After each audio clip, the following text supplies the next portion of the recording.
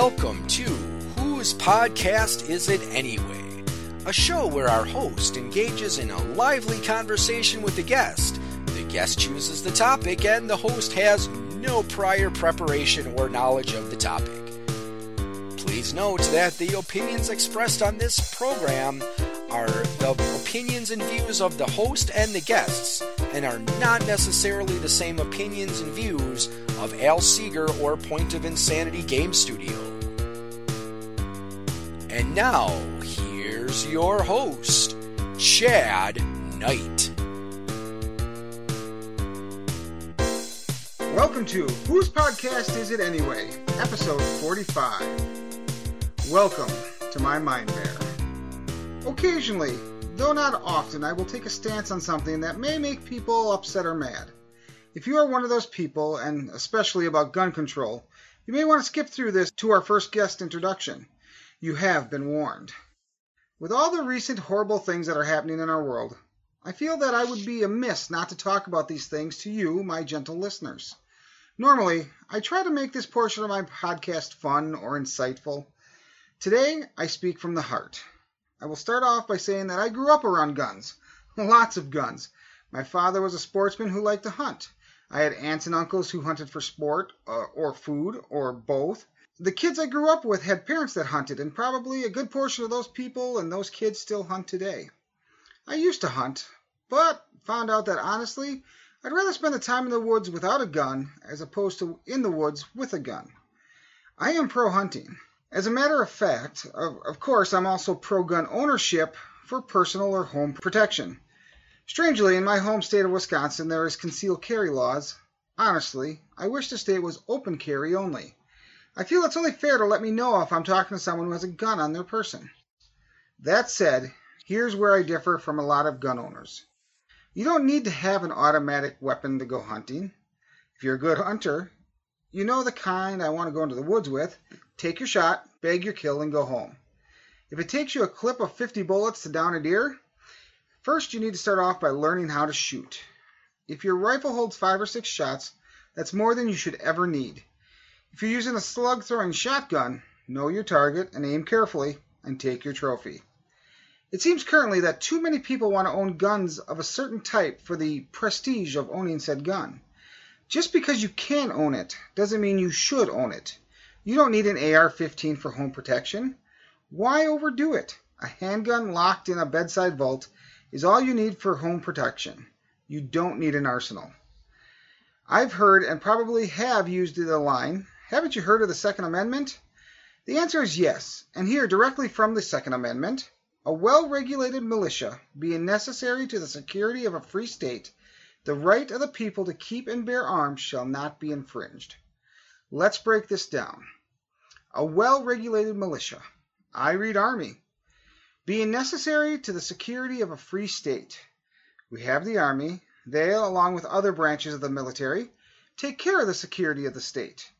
The right of the people to keep and bear arms shall not be infringed. Now, remember, when this was passed, we were a newly formed country, and there was very little military and a lot of open country that needed to be protected by the common folk. They also didn't carry AK-47s or auto or semi-automatic weapons. They carried one-shot long rifles for the most part. You want to have a long rifle with black powder in a single shot? Go for it. Too many people, like the gunman in Orlando on June 5th, have the ability to get guns and use them to the detriment of the people around them. I have gone on too long, and I know that many of you will disagree with me, but this is my mind mare, and I get to say what I want. So let's meet tonight's guest. Ben Schultz is a friend I met while doing the con circuit of gaming conventions in Wisconsin as a dealer. He writes and publishes his own games, and I hear tell that he's embarked on writing novels now. Ben, or Bean as you may hear me call him, is a great guy. He's the type of friend that would never bail you out of jail, because he'd be right next to you saying, well, I'll be damned. Welcome to the show, Ben. Thanks, Chad. All right, so I do a little segment called 5 Questions. Are you ready? I am ready. All right, let's jump into 5 questions. First question, what is your favorite food? Pizza. Pizza. Okay, fair enough. Pizza is one of those great meals. It's got everything you need. I mean, literally, you eat a couple slices, half a pizza, whatever, and you got everything you need there. The food pyramid, it's all right there as long as you get the right kind of pizza. Right. It's a well-balanced meal. It's customizable, and well, nowadays it's even bite-sized. Yeah. Now, I got to ask you this because there's one type of pizza that I absolutely cannot stand. What are your thoughts of pineapple? Well, I guess fruit in general on pizzas. I am not a pineapple on pizza fan. Okay, I'm not. Um, I'm not either. I'm more a lot of pepperoni, probably some bacon, mushroom and onions, cheese, sauce. Pretty basic, pretty standard, traditional. Yeah, no, that sounds like a good pizza to me. The only thing I would change on that is instead of red sauce, I am actually a big fan of the white garlic sauce that a lot of places have now. Parmesan garlic sauce, Yeah, I can go with that too. yeah. All right, so question number 2, your favorite band or musician? The Eagles. Okay. Is there something about the Eagles that I mean that was a Well, quick answer, man. yeah, well, actually, it dawned on me when I was working this week, driving truck for my real job, as my father would say. Um, I get to listen to whatever kind of music I want, and more often than not, that's the band that I have playing. Uh, First off, they've got some great songs, and their songs told amazing stories. There are a lot of groups that have songs that tell a story, but I think the Eagles have some of the best. And until I watched the Eagles documentary, which I encourage anybody who likes the group to watch, I hadn't realized how much of the music from the 80s and 90s we actually owe to that band and the different members when they split off. Oh, So, absolutely. I like some of the music of the Eagles. Especially their heavily played rotation stuff. oh yeah, I never really got into them as a band, but I definitely understand what you're saying there. it's just, I mean, I like all genres of music with the exception of rap. And mostly that's because you're ruining a perfectly good vinyl record in the background. Uh, and most of it doesn't make sense to me. Okay. Uh, but if I had to pick a favorite group, if you said you're stranded on a desert island and you can only have the music from one group, that would probably be the group that I would pick. Okay, fair enough. See, and somebody brought that up. I did an episode of this not too long ago where my buddy Jason Dean came on, and he's a music freak, so we talked music. And he's like, what would be that one musician or one band that you would listen to if you couldn't have anything else? And I said Prince. And I say Prince because if you take his entire catalog, it has got just about every type of music from disco to heavy metal and everything in between. And so I always thought that was a good balance of, not that all his stuff is good, because it's not. But you know what I mean? It's got that balance of you get all the types of music versus. Right, you could have a heavy metal day or a relaxing day or. Right, exactly. All right. Question number 3. What's your occupation? Well, I try to be a writer. That doesn't always pay the bills the way I want it to, so I also drive a delivery truck. Okay, so now, as a writer, I've heard rumors and that you are now writing novels. Have you completed a novel yet? I actually have 5. Oh wow! Okay. Three of the ladies rock novels and 2 novels in a new series, and I'm working on the 3rd. That are actually available on Amazon. 2 of them, the new series, are available both as a print book for people who like to hold the book in their hand. Mm-hmm. I'm one of those people, and of course available for download on the Kindle or on a reader for your computer. Okay.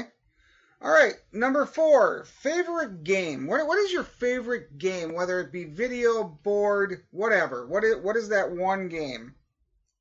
The game that I always come back to eventually, no matter what I feel like I'm in the mood for, is Dungeons and Dragons. And to be completely honest with you, I owe a lot of where I am today to playing that game when I was younger. I had a real hard time, for example, with negative numbers. Okay. When I was a kid, I could not wrap my head around them. And when we were kids, it was second edition, which means THAC0, which means you had to deal with negative numbers. Well, and that's actually how I learned. I was having trouble dealing with negative numbers in class. I couldn't do it. And my mom asked my cousin Ted, who coincidentally is a person who taught me how to play D&D, to tutor me because he was really good in math. Okay. And so we started working out math problems, and I couldn't get them. And then he would ask me, what do you have to roll on a D20 to hit armor class 4? And I'd rattle off the answer. And he would say, okay, that's the exact same math problem. It was the conceptual way in which you had to deal with it. And as soon as I realized that negative numbers just were a part of solving for THAC0, I was an ace at it. My math grade turned around literally over a weekend. I went on Friday from struggling in math to get C's to nailing A's on every test because he made an association with something that I was doing for fun. Right. I read books that no kid my age should have ever read. By the time I was in high school, I had already read the Iliad, the Odyssey, most of Greek mythology that had been translated to English, Norse mythology. I knew a lot about history, medieval, ancient Roman, whatever, because I needed to know that to prep my D&D campaign. Right. How old were you? I always remember because I was in 8th grade the first time I picked up The Hobbit. And then I was in 9th grade when I picked up Lord of the Rings. Do you remember, did you read those books, and do you remember when you picked those up? I remember getting them in 5th grade. I read them, and I only remember that because that was the first time I DM'd, was my 5th grade year. I DM'd a game, and I so heavily cribbed from, we probably actually just played The Hobbit because D&D itself is heavily cribbed from Tolkien. Right. And I cribbed even more. So we probably just played The Hobbit as a game without even realizing it. But yeah, 5th grade is when I first picked up Lord of the Rings. And I actually read Lord of the Rings before The Hobbit, which doesn't make a lot of sense, but that's what the library had. Right. See, and I would get The Hobbit in 5th grade, but Lord of the Rings is not an easy read. And especially for a 5th grader, that had to be... I mean, that just kind of shows where your ability to read was at the time. Well, and don't get me wrong, it was still frustrating. Like, I love Tolkien and what we owe Tolkien, but the man could spend 12 pages describing a cloud. Yeah, absolutely. I mean, and you're just like, okay, who cares? It's stormy. Yeah, some of the people, some of the stuff that was cut out of the movies. I mean, Bombadil. There's a reason that was cut out. Right. There's a reason. You just read it and you're like, fine, Tom Bombadil's amazing. We get it. Let's move on. Right. We don't need 4 chapters and 112 pages to tell us about it. And when I got older, I started to equating things like I don't know if you had to read Grapes of Wrath in school. I didn't. Somehow I managed to not read. Well, maybe I was supposed to, but I don't remember reading it. I had an English teacher who had a Steinbeck fetish, so I've read everything John Steinbeck has put out. Oh, good for you. And I'm not proud of that. No, not good for me at all. But in Grapes of Wrath, periodically they just break off and have like a mini chapter that discusses a turtle walking across the street. Oh, really? Trying to cross a road. And that was always, every time I'd read that, the turtle was named Tom Bombadil in my head. Because it was like, what the hell purpose is this? Yeah, yes, all right. It's a struggle. I get it. Let's move on. All right. So we're still doing 5 questions here. So let's do question number 5. What's your favorite form of entertainment and why? Lately, it's been watching things on Netflix. I actually just binged in 2 days Orange is the New Black because it was out. The weekend before that, I did House of Cards. My family's pretty active otherwise, so at night when we're all winding down, we sit together and watch something on TV, be it Netflix or Hulu. And so that seems to be my primary form of entertainment lately. But I think the reason that I enjoy it is more because we're sitting together as a family and not necessarily that we're watching TV, if that makes sense. Oh, absolutely, yeah. So now this is the part where you get to tell us more about yourself. You can pimp your website. You can pimp any of your stuff you want to pimp out here. This is your time to tell us a little bit more about Ben. So have at it. All right. Well, I'm a reprobate hunchback that lives chained in a basement vicariously through the people I meet on Facebook. And well, that's pretty much, I think we've gotten that much out of you already. No, but seriously, I spend as much time as I can writing. And when I'm not writing, I'm usually thinking about what I'm going to write. If you're at all interested, go check out what I have on Amazon. If you want to find out what I'm doing next, ErisianEntertainment.com. That's ERISIAN Entertainment, all lowercase, all one word, no fancy underscores or squiggles or anything like that. Okay. .com.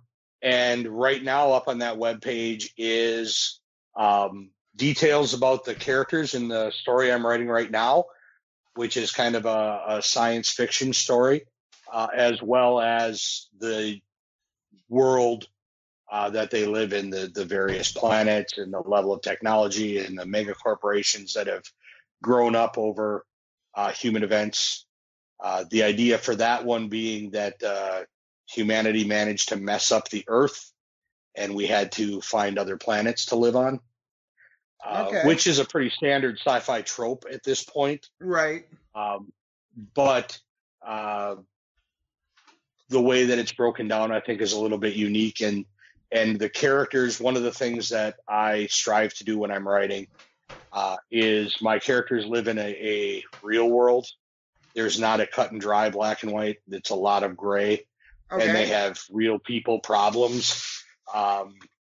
Not like, well, even sometimes, yes, how am I going to pay the bill? But this particular story is about a group of space salvagers, a family that runs a salvage business, and the things that they accidentally get caught up in and how they impact the world around them, even though they're not trying to, or in some cases, actively trying not to. Okay, now this is a question I've had for you for a long time, and every time I actually see you in person, I never think of it, but you brought it up here. Arisian. What's the story behind the name Arisian? Oh, that's actually pretty easy. I don't know if you've ever heard of Discordianism. No. I'm not really sure if it's a joke wrapped in a religion or a religion wrapped in a joke. Okay. But the idea behind the Discordian movement is that looking out in the world, it's very evident that there is a divine creator, and that divine creator can only be Eris, the goddess of discord. Okay. And that's why the world is so messed up.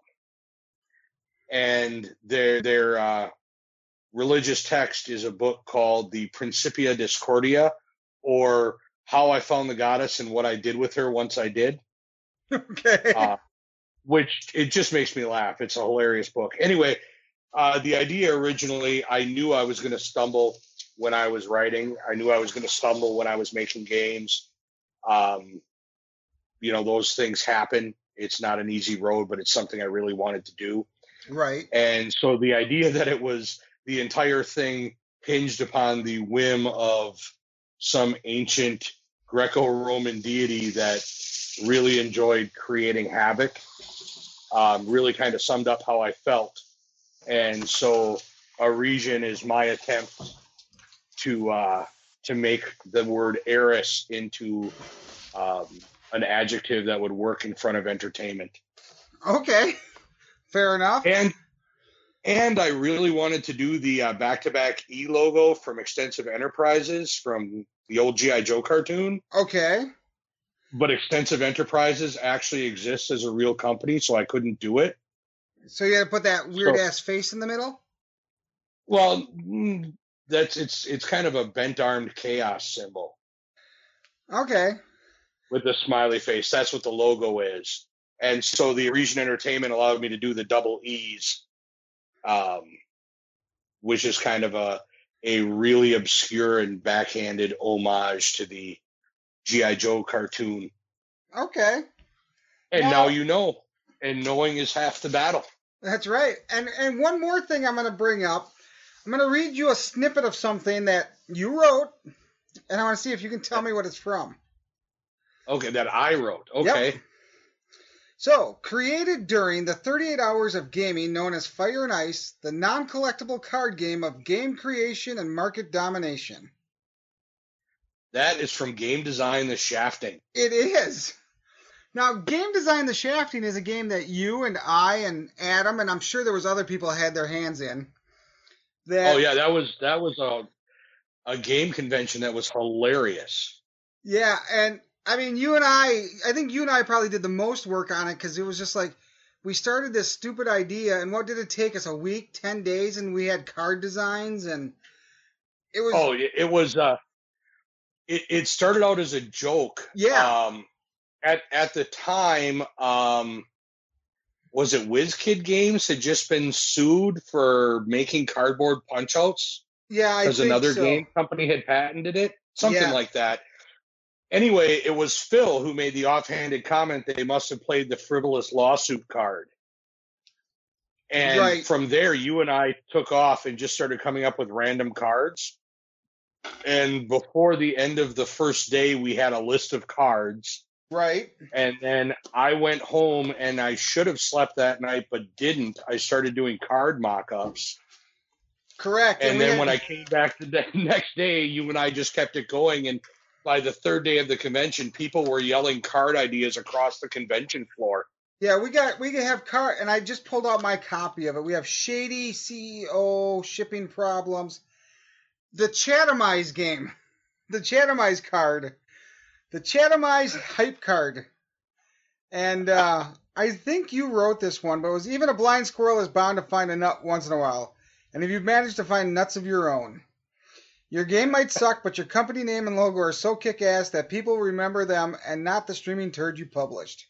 Which was kind of funny because Chatham did have an awesome logo. It was drawn by a friend of Adam's and mine and Adam's. We had a dragon in the form of a C wrapped around an A.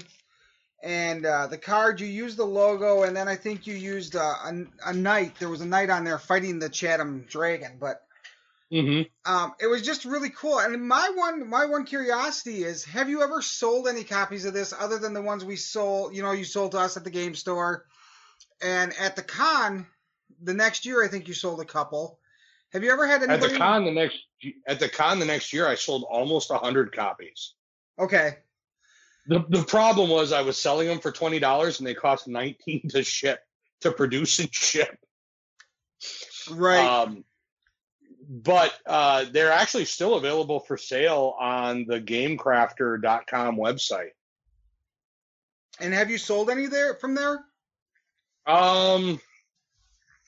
Maybe a handful. Oh, okay. I was just curious if there was any appeal to it, because outside of the convention itself. Because if you remember, next year, I knew you were selling them, but that was the year that I got super sick, and I spent 2.5 of the 3 days in the hotel room, sleeping and puking my guts out, you know, in turn. I played so many games of that as demos that weekend, I completely lost my voice and couldn't work for 4 days afterwards because I couldn't talk. And I actually sold them the next year at conventions too. I want to say I printed 200 of them right off the bat, and I think I've got 2 left that I have at my house. So those are the ones that I sold bringing to convention, and then your game store bought some. And I think we bought a dozen of them or 10 of them. Yeah. And when the store closed, there was 1 copy left, which I then donated to the local high school that I used to volunteer time with the game club with. So that's what I did with the last one. So whether we bought 10 or 12, I can't remember, but we sold them all but 1. So. Well, and I had a game store down in Kenosha bought some that I think they sold out of, and a game store in Iowa bought some. Okay. The thing is, I had a fairly brisk business with a handful of game stores across the country that would order direct from me. Mm-hmm. And, Chatham, Citadel up in Brainerd, Minnesota, a store down in Kenosha, a store in Appleton, one in Kentucky, one in Iowa, one in Germany, and one in England. I have no idea why or how. Yeah, I was going to say, how did you even get hooked up with those guys? No idea whatsoever. They emailed me one day and asked if they could order product direct from me because it was too expensive to order through their normal distributor. Interesting. And I said, sure. And they ordered it, and I sold it to them at whatever I normally sold it to, I think 50% off retail. Mm-hmm. And they paid for shipping and got it, and they still get stuff to this day. But of the game stores domestically that bought my stuff, I think only 2 of them are still in business. So carrying my games does not look like it was a good move for game stores. Yeah, I was going to say, was it the game stores or was it your merch? I don't know. All right, I'll take credit. Well, I'm not that way.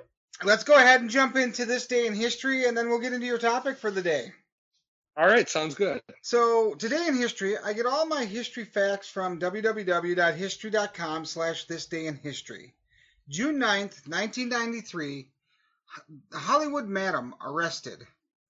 On this day in 1993, the now infamous Madam to the Stars, Heidi Fleiss, is arrested as part of a sting operation run by the Los Angeles Police and Beverly Hills Police Departments and the U.S. Justice Department. In the 1980s, Fleiss's then-boyfriend introduced her to the leading Beverly Hills madam, Elizabeth Adams, who, according to Fleiss, taught her the tricks of the trade. Before long, Fleiss started a competing business, and when Adams was arrested in 1988, Fleiss took her spot as the leading provider of expensive prostitutes in Hollywood. As her business grew, she enjoyed the perks of celebrity, even as her rising profile attracted the attention of local authorities. On June 9, 1993, after she sent 4 of her employees, along with a quantity of cocaine, to fulfill an arrangement made with 3 clients, actually undercover agents, the 27-year-old Fleiss was arrested and charged with pandering, pimping, and narcotics possession. Fleiss's trial, during which she refused to name any of her agency's high-profile clients, though testimony did reveal at least one of them, the actor Charlie Sheen, was the talk of Hollywood. She pleaded not guilty to all the charges, and her lawyers argued that the authorities had entrapped her. In December 1994, a California grand jury found Fleiss guilty on 3 of 5 pandering counts and not guilty on the narcotics charge. She was sentenced to 3 years in prison and ordered to pay a $1,500 fine.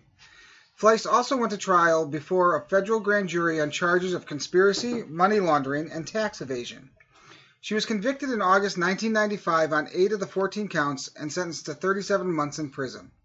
All told, Fleiss served 3 years in prison and was released in the fall of 1999. She later began a 2-year relationship with actor Tom Sizemore, a star of films such as Heat, Saving Private Ryan, and Black Hawk Down. In 2003, Fleiss filed charges against Sizemore for violent abuse. He was convicted that August on 6 of 16 counts, including abuse, threat, harassment, and vandalism.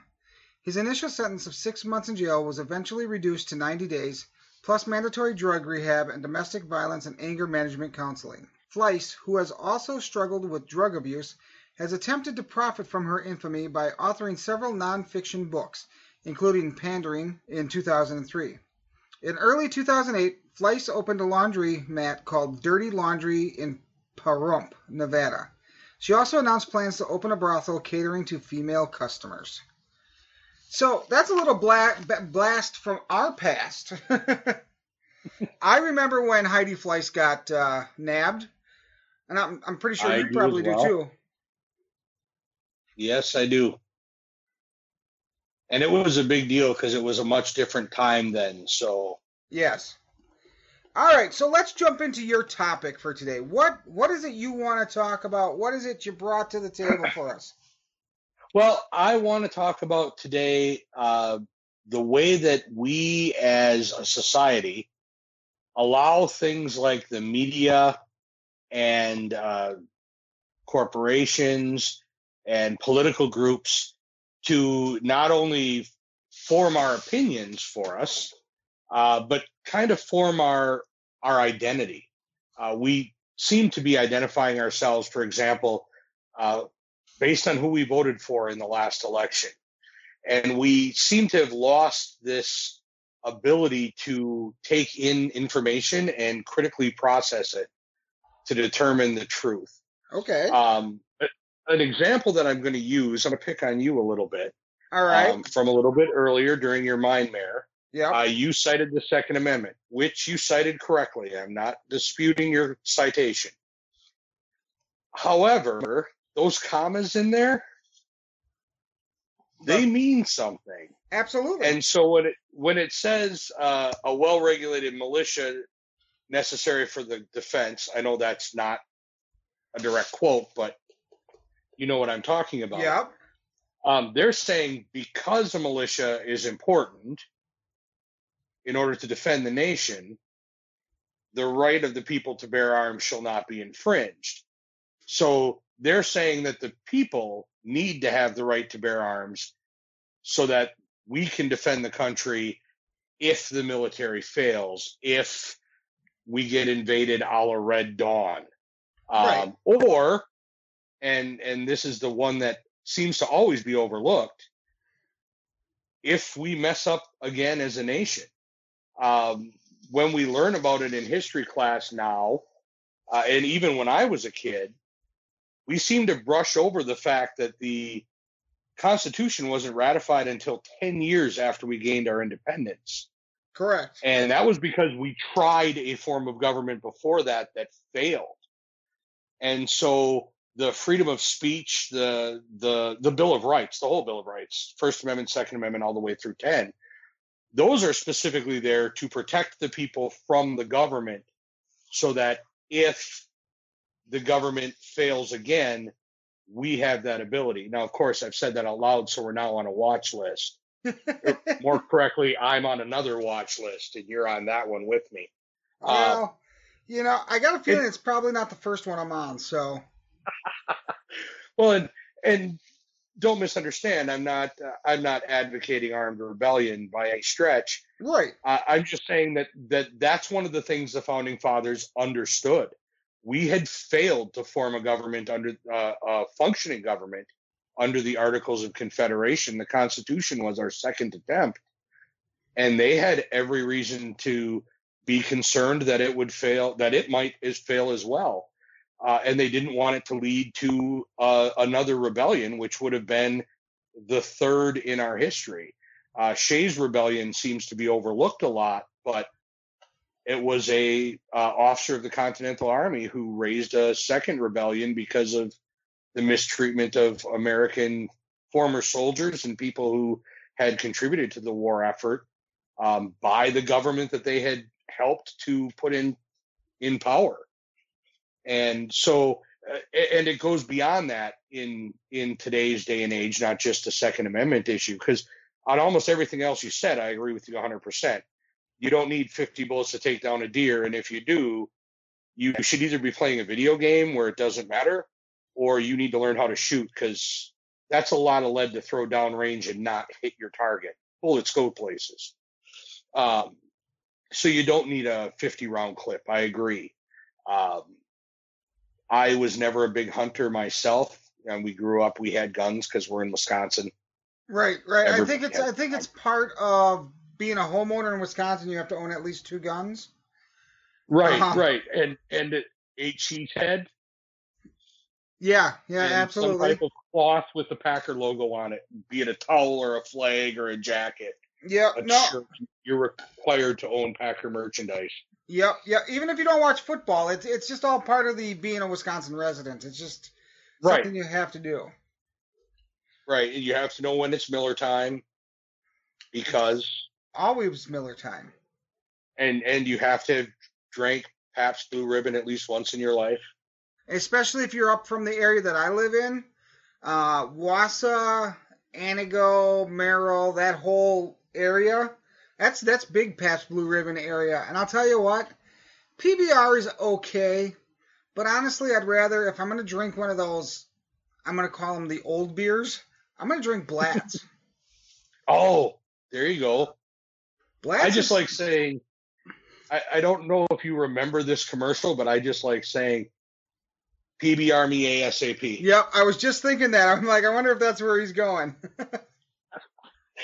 I just love doing that. And it's funny because being from Wisconsin, you kind of become a beer snob, I think, just by default. I remember going to visit a friend of mine who was going to college in Ohio. Okay.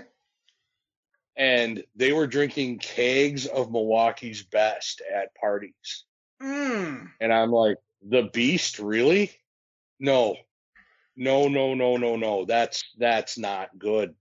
That's not good beer. I'm not even sure that qualifies as beer.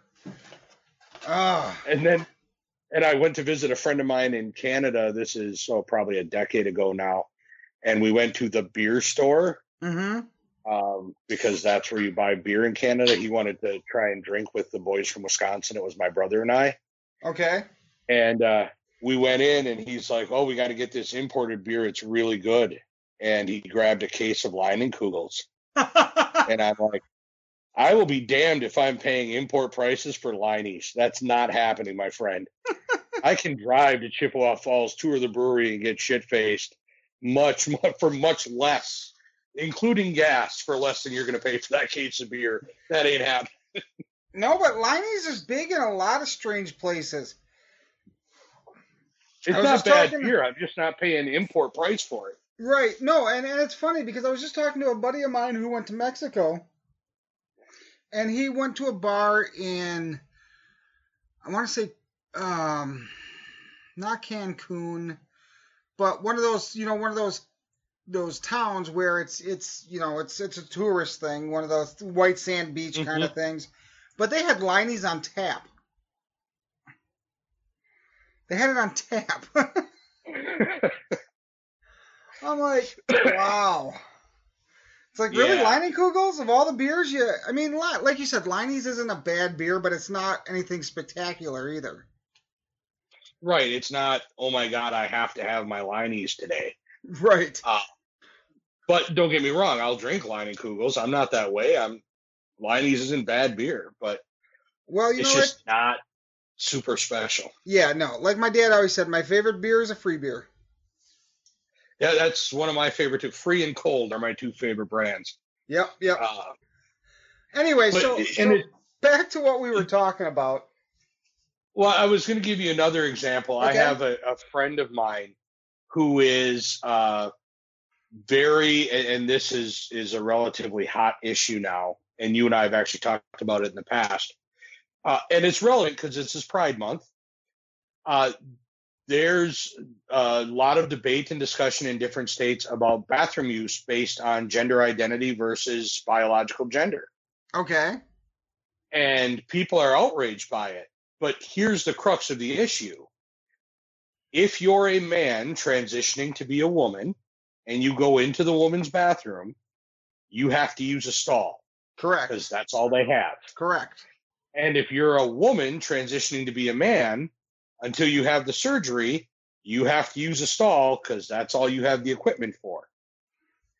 True. So the argument here, and it's illegal for you to look into a bathroom stall no matter who's using it. Correct. Even if your genitals match, you can't peek into a bathroom stall. In fact, in most cases, if your genitals do match and you peek in, at least for guys, you're going to get your ass kicked. Yes. So the real argument we're having here, if you boil down all the political crap and get rid of it, we're arguing about whether or not you want to wash your hands next to somebody who may or may not have different genitals than you, which you shouldn't be aware of because you can't look. Right. But here I'm going to play devil's advocate for a second here. Mm-hmm. So the fear is, and it seems to be more sided towards men going into women's rooms. So let's use that.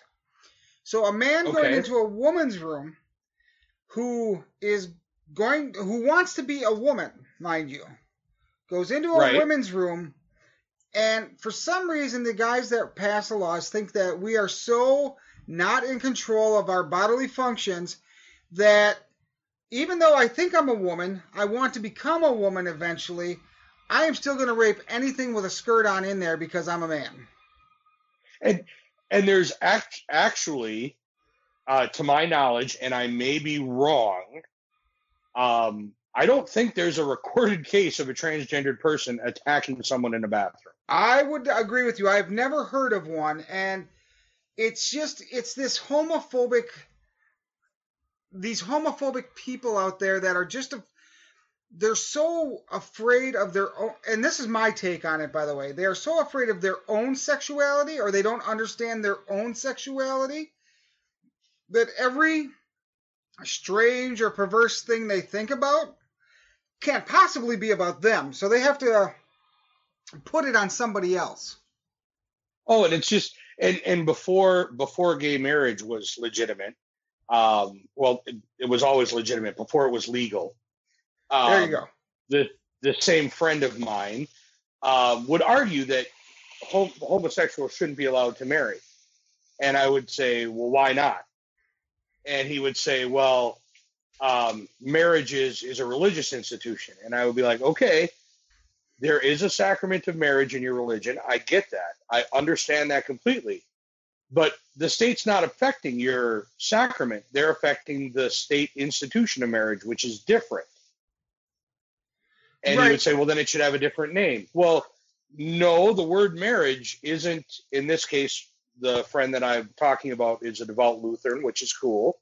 But marriage isn't a word that was coined by the early Lutheran Church or the Catholic Church that preceded it. You know, marriage is Right. an English word that it probably derives from German, I'm guessing, because let's face it, English beats up other languages looking for loose grammar. Right. But it predates any modern religious belief. And I'm including religious beliefs that are 3,000 years old but are still practiced. The concept of marriage is not unique to any one religion at all. So piss off. That doesn't affect you at all. What I always tell people, and because when they first announced that gay marriage was going to be legalized, my big fear was, and you might understand this, you may not, is that they were going to force religious institutions to do these marriages. Like, so I'm Catholic. And in the Catholic Church, 2 guys and 2 girls are not going to get married. It's just not going to happen. It's against our belief system.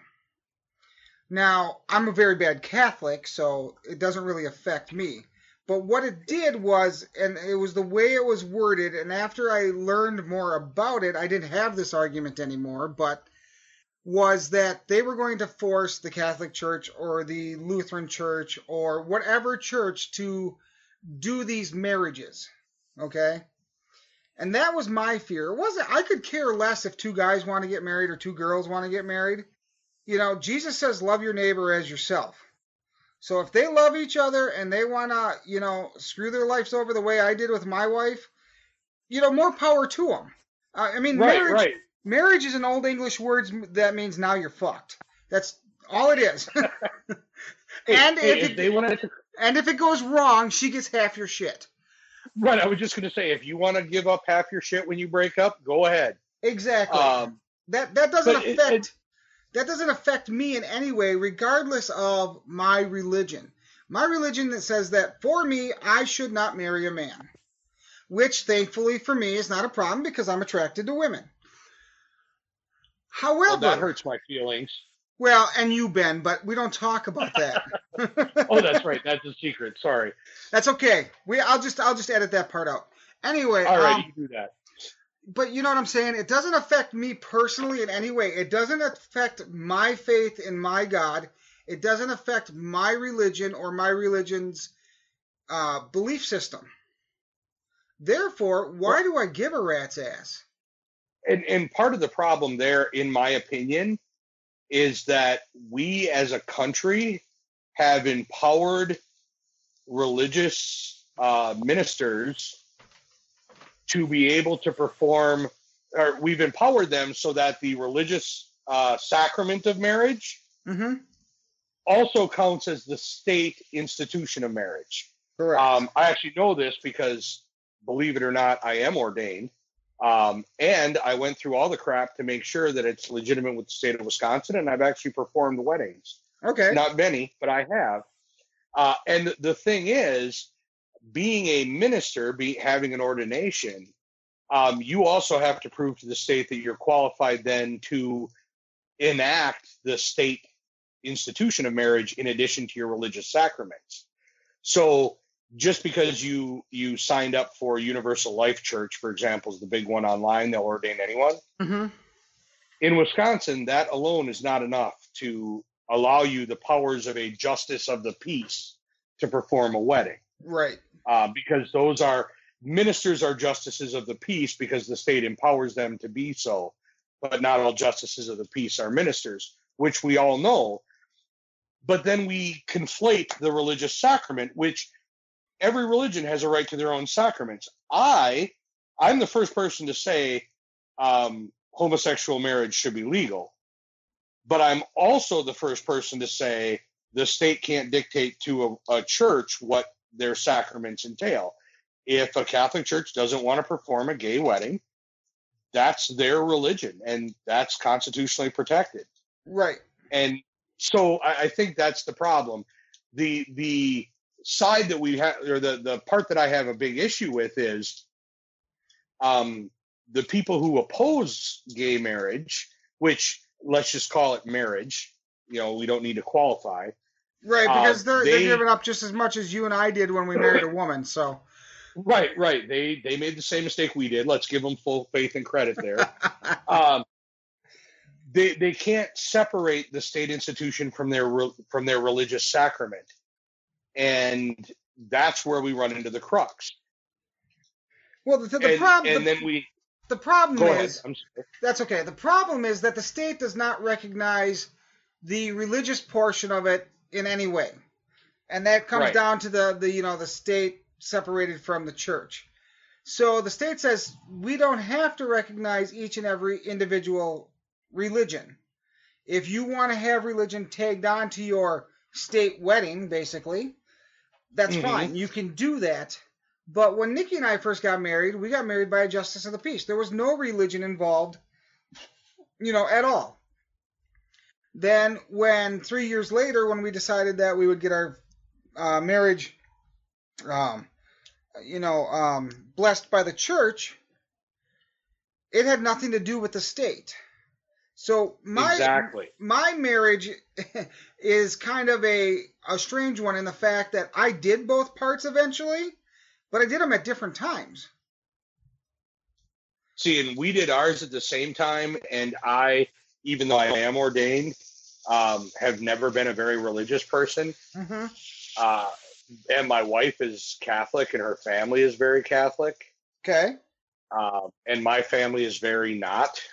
Okay. So our wedding turned out to be very interesting, but for completely different reasons than it's supposed to be. Right. To anyone out there listening, if you're thinking about getting married and you're in northeastern Wisconsin, I strongly encourage you to get married Catholic.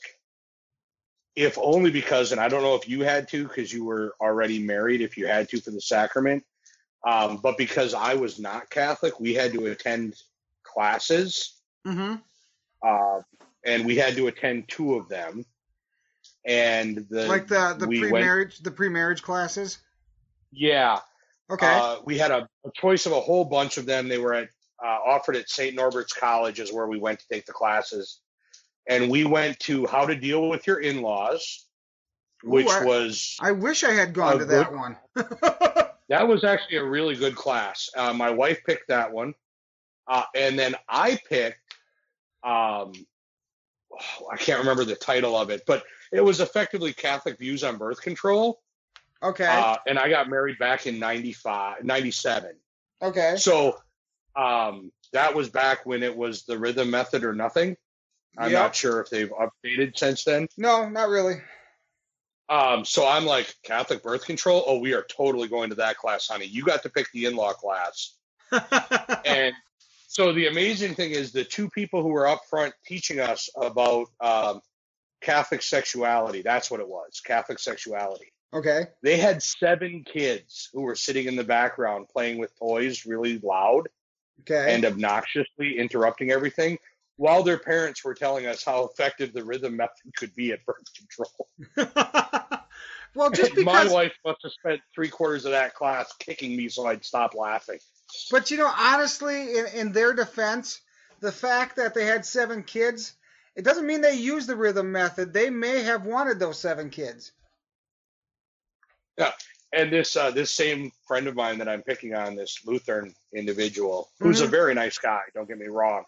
I'm just picking on him because when it comes to these issues, it's where he and I butt heads. Right. We were discussing this topic, and he argued that the only way that you could guarantee not to get pregnant was if you abstained. So abstinence-only sex education was the way to go. Right. And I laughed, and I said, abstinence-only sex education sounds a lot like just hold it potty training to me. And then he said, well, no, Ben, seriously, the only way to guarantee you won't get pregnant is if you abstain. And I said, I don't take this the wrong way, but you do realize your entire religion is based on the fact that that's not true. That you can get pregnant even if you don't have sex. That's true. It happened at least one time. So don't tell me that you genuinely believe abstinence is the only way. Otherwise, you have some splaining to do, Lucy. No, you're absolutely. And then he stopped talking to me for the day. So you're absolutely right. It's the same way. There's a lot of things that can be considered contradictory in the Catholic religion. And, being, yes, a Catholic, but also being an intelligent, upright, standing gorilla of a person, I understand that faith, they like to say, well, that doesn't make sense. And they go, well, you got to have faith. Okay, I get that. And I understand faith, and I have a lot of faith. But when it comes right down to it, and if you look at it, in a logical, rational way, so much, especially of the Bible, does not make sense. Well, and I posed this back in the day when I was actually going to go to school to be a Lutheran minister on a scholarship. So a long, long time ago in a galaxy far, far away. Ooh, I know that one, Star Wars. I raised the question in a confirmation class that I was teaching, and because of this was no longer allowed to teach confirmation, which is why I never went to Martin Luther College in Iowa, where my scholarship was. If you genuinely believe in a deity that created man and gave us faculties like intelligence so that we could have rational and logical thought, do you really think that God would also condemn you for using that to say, hey, who's washing their hands in the sink next to me doesn't affect me at all, so I'm going to love that person until they demonstrate they don't deserve it? You know what I mean? Yeah, that's a damn good question, actually. So you're telling me that you're going to condemn? No, you can't tell me that you have a just and loving deity and then tell me that deity is going to condemn me for questioning and using rationale and logic. That makes no sense. And so that was the nail in my coffin, because I got in big trouble for posing that to a group of impressionable young high school students. My God, Ben, how dare you make them think? Right. I also may have referred to Jesus and his disciples as JC and the boys, which is apparently disrespectful, but who doesn't?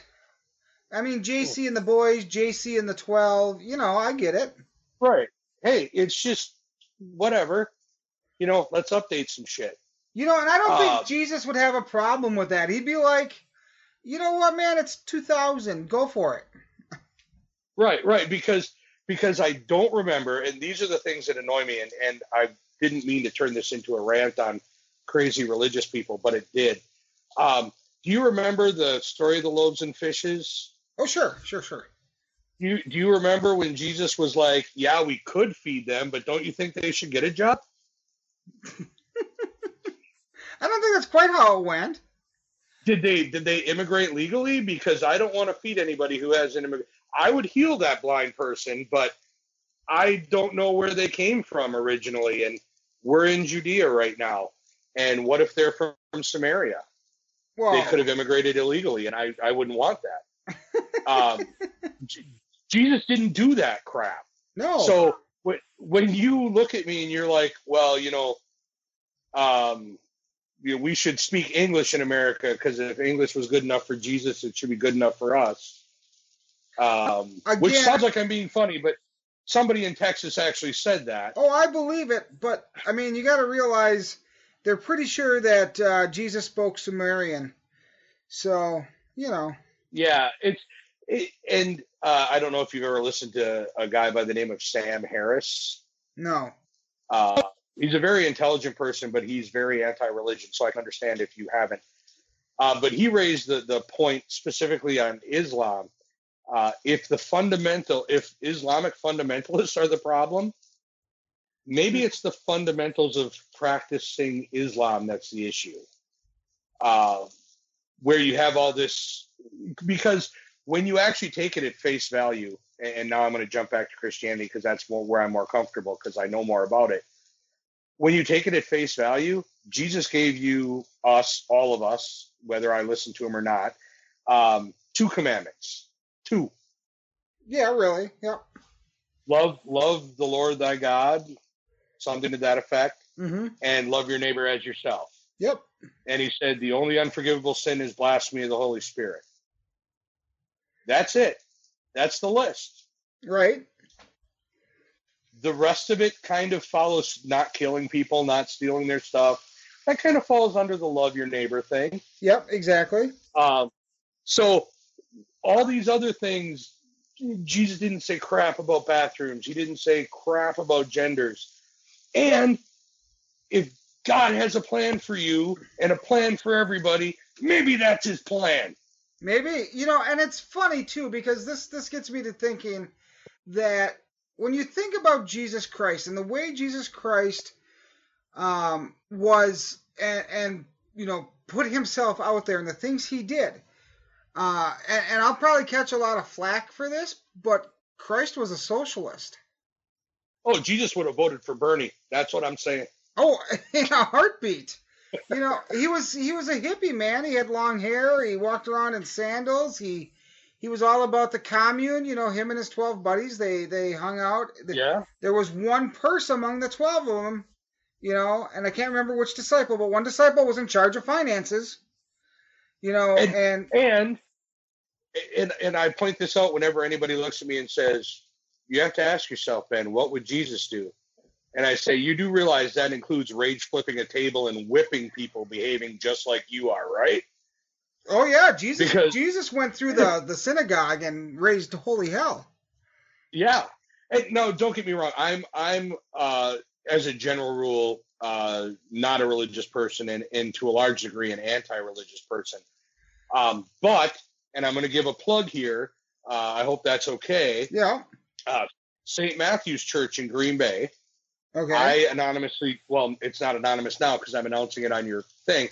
I donate money to them every year. Okay. And this, even though I'm a non-believer, and the reason I do that is this: when the city of Green Bay closed their homeless shelter, because what do we need a homeless shelter for? You mean there's homeless people in Green Bay? Don't you have right. Don't you have the Packers over there? They should take care of everything, right? Well, we have Winter, which actually takes care of most homeless things. Yeah. But not in a good way. Yeah. No. Anyway, when the city did that, I want to say it's St. Matthew's. I know it's St. Matthew's. They said we have a school attached to our church that we're not using, but we still have to heat it because we don't want the pipes to burst. Mm-hmm. So we're going to open the doors and take care of homeless people. Awesome. And the city said, that's illegal. We're going to fine you. And the church said, go ahead because this is what Jesus would want us to do. And as soon as they announced that, my checkbook came out. Because whether I believe what you believe or not, you're putting your money where your mouth is to do what you're supposed to do based on your religion. Mm-hmm. So you get my money. You know what I mean? Right. Those people deserve, that's what you should do. That's what it is. It's not, oh my God, it's not people standing shouting about taking the rights away from others. And if you're a baker and you don't want to bake cakes for a gay wedding, here's an idea. Don't carry cake toppers with 2 grooms and 2 brides. Yep. And if you don't have those cake toppers, then what the hell does it matter what kind of cake you're making? It's a wedding cake. Right. You're in business. And Kim Davis, if you're the clerk, if you are a county clerk, that is an office with a job to do. And if you don't want to do your job, resign. Because that's how it works in the big people's world. If I decided not to do my real job, they would fire me or I would quit. What? Wait. What are you? Okay, let me get this straight, Ben. So if you went to work, say tomorrow morning, and your boss said, all right, you need to make a delivery in Oconomowoc, and you need to make a delivery in Milwaukee, and you need to make a delivery in Racine, and you're just like, based on my religious views, I'm going to say no. Yeah, I'm pretty sure you get fired. Yeah. Well, and I'll give you another example. Before I did this truck driving thing, I debt collected for a little while. Oh, I'm sorry. I was absolutely terrible at it. Because I've been on the other end of that phone call too many times, so I was the nicest debt collector in the world. Okay. But the company that I work for, I try and make it quick, but give you a little bit of background. They collected for this energy company that had really shady practices. Okay. They would come over and they would say, hey, Chad, we can guarantee that your utility bill is going to be $100 a month for the next year.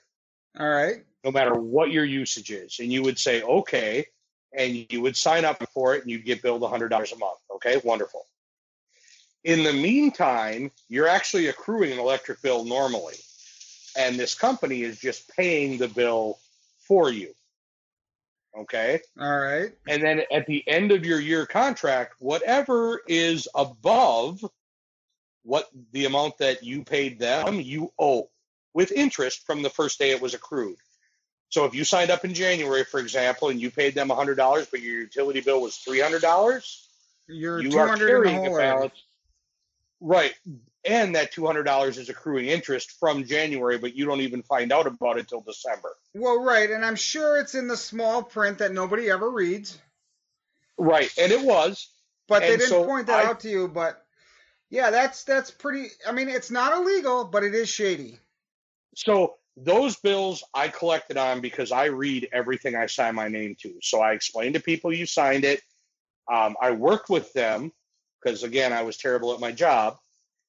So if I was allowed to discount it 50%, for example, I just did right off the bat.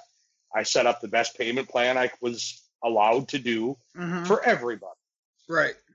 Now, we sent out in October, in California is where one of the states this company operates in.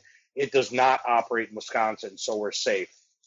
But in California, we sent out a letter, the collection agency, with letterhead on it from PG&E, Pacific Gas and Electric. You may know them from the Aaron Brockovich movie. Yeah.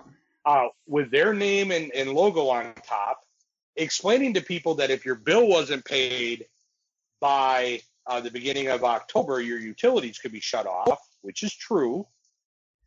Telling them that they had a balance owed to this company, which is also true, and then encouraging them to pay their bills so that their utilities don't get shut off. The thing is, Pacific Gas and Electric isn't going to shut off your utilities because they got paid their balance. You owe it to this third-party company, which has no power to shut off your electricity. Right, but it's a scare tactic. Right. Well, it's actually a lie. And a lie, in order to get somebody's money, is by definition fraud. Okay. So I I had a customer who called up and said, I need to pay this bill right away before you shut off my electricity. And me, being a terrible debt collector, said, ma'am, we don't have the authority to shut off your electricity. And she said, well, that's not what this letter you just sent me says.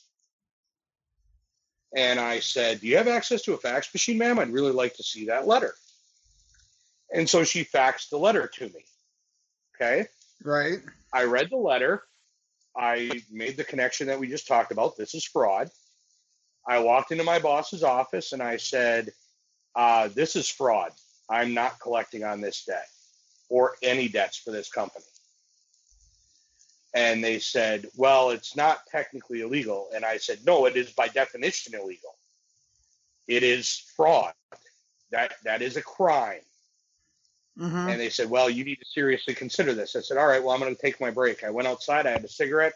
I called Michelle and said, I'm quitting. Walked back in, gave my notice. Because that is not something that I can in good conscience do. No, I get you there. So it's the same thing. If you're Kim Davis and you're a clerk of courts or a register of deeds, for a county, and your religious beliefs stop you from issuing marriage licenses to homosexual couples, you quit. And yes, my family was put in financial hardship because I quit based on my principles. But, you got to draw a line. And if you're not willing to do it, then your principles don't matter that much. So shut the hell up. All right, man. I think we got a pretty good episode here. I want to thank you for coming on. Well, thank you for having me. And we'll have to do this again sometime. But next week, I'm bringing back a friend of mine. Her name is Nicole Schwalbach. She was our guest around Thanksgiving last year, and we did an episode called Turkey and Maggots. It was a very tasty subject, I guarantee it. I really can't wait to see what she has for me this time. So you ever wonder to yourself, how do I let this guy know how much I like/hate his podcast? Or think to yourself, man, I'd love to be a guest on his podcast. I have a great idea for a topic. Well, you're in luck. There are two ways for you to reach out to me. First, send me an email at whospodcastisit@gmail.com and leave me a message. Or if you're more into the social media stuff, you can find me on Facebook at POI Network or at Whose Podcast Is It Anyway? Any way you decide, I look forward to hearing from you. So now we end this episode, as we end all episodes, with the quote of the day. Courage is found in unlikely places. John Ronald Reuel Tolkien was an English writer, poet, philologist, a person who studies language and words, and university professor who is best known as the author of the classic high fantasy works The Hobbit, Lord of the Rings, and the Silmarillion. So, what do you think of that quote, Ben? What is that? Does that bring up anything in your mind? Courage is found in unlikely places. I think it's very apt, and it's kind of fitting, even though I know you didn't plan it that way. We each have to find the courage in ourselves to stand up when things aren't right and point it out. And I think that it's the courage of common people that makes that positive change in the world. And you don't expect it. You think of presidents and congressmen and war heroes changing the world. But more often than not, it's people like you just standing up and saying, that's not cool. Right. And I think that quote sums that up and reminds us of it. Excellent. And with that, I'm going to say once again, Ben, thank you for coming. Look forward to doing this again. To all of you out there, thank you for listening, and we'll talk to you next week.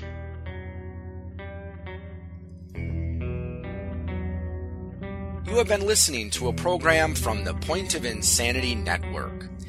Visit us at poigamestudio.podbean.com for more shows. Follow us on Facebook and follow us on Twitter at POI Game Studio.